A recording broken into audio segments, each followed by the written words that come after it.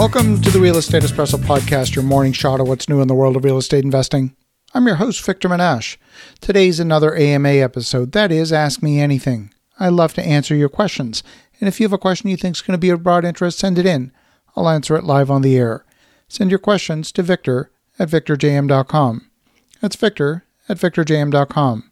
Today's question comes from Carla. She says, please share your thoughts on the ideal number of doors from the business and administrative perspective for a multifamily investment. It would be helpful to know the criteria to determine the ideal number of doors.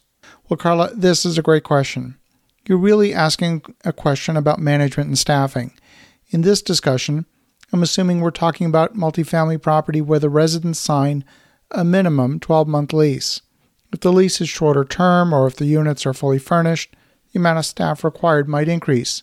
If the property is a low-income property, you definitely need more staff per unit since you're going to spend more time cleaning and maintaining the property. You're also going to spend a lot more time in rent collection than in a higher-priced property. Some asset types, like student housing, are also much more management intensive. Students who have not fully mastered the skills of living independently are still trying to work things out. That means more maintenance, more cleaning, and also more time in rent collection. These are all factors that might adjust what I'm about to say. So depending on the location, the minimum number of units you need to afford a single dedicated property manager is somewhere in the range of 75 to 150 units. And I know that's a big range.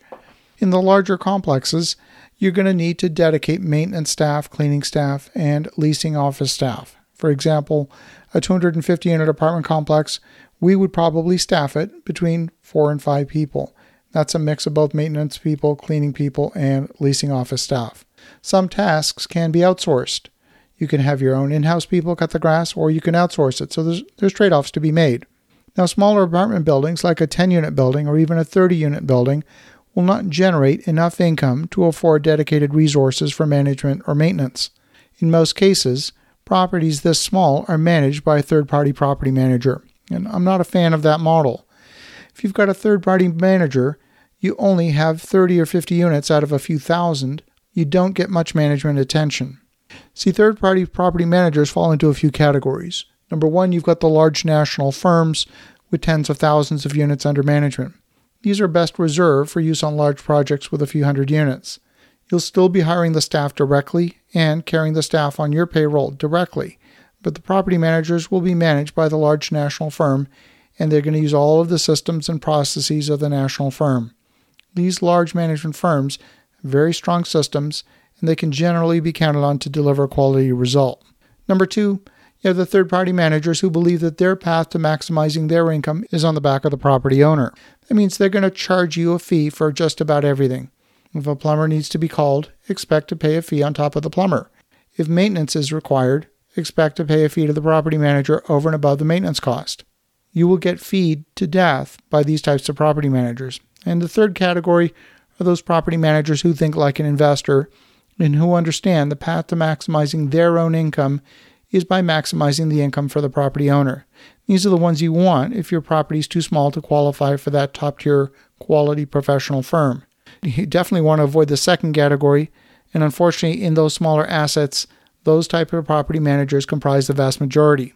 Finding quality third-party property managers is difficult, and it requires a lengthy interview process.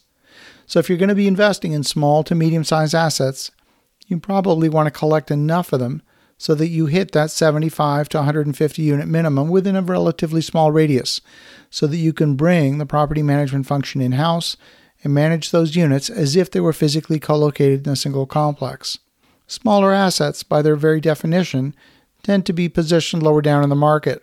Small properties rarely have much in the way of amenities. You've probably never heard of a 20-unit Class A building with a swimming pool and squash courts. There's a reason for that.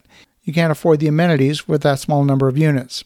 Now, a good friend of mine has recently built a 54-unit luxury building in the downtown core, and he's got lots of amenities.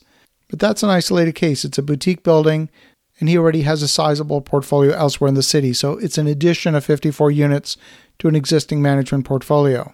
The final thing to consider is the location.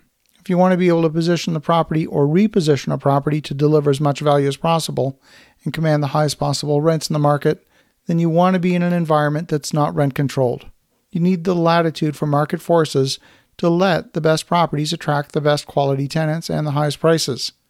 See, the number one reason why people leave a rental building for another location is that they dislike their landlord. So hiring the best people is the number one differentiator when it comes to owning and operating apartment buildings. Residents will move in for the curb appeal and the amenities, and they will leave because they hate the management. So I hope, Carla, that answers your question, at least partly. And for the listeners at home, have an awesome rest of your day. Go make some great things happen. And we'll talk to you again tomorrow.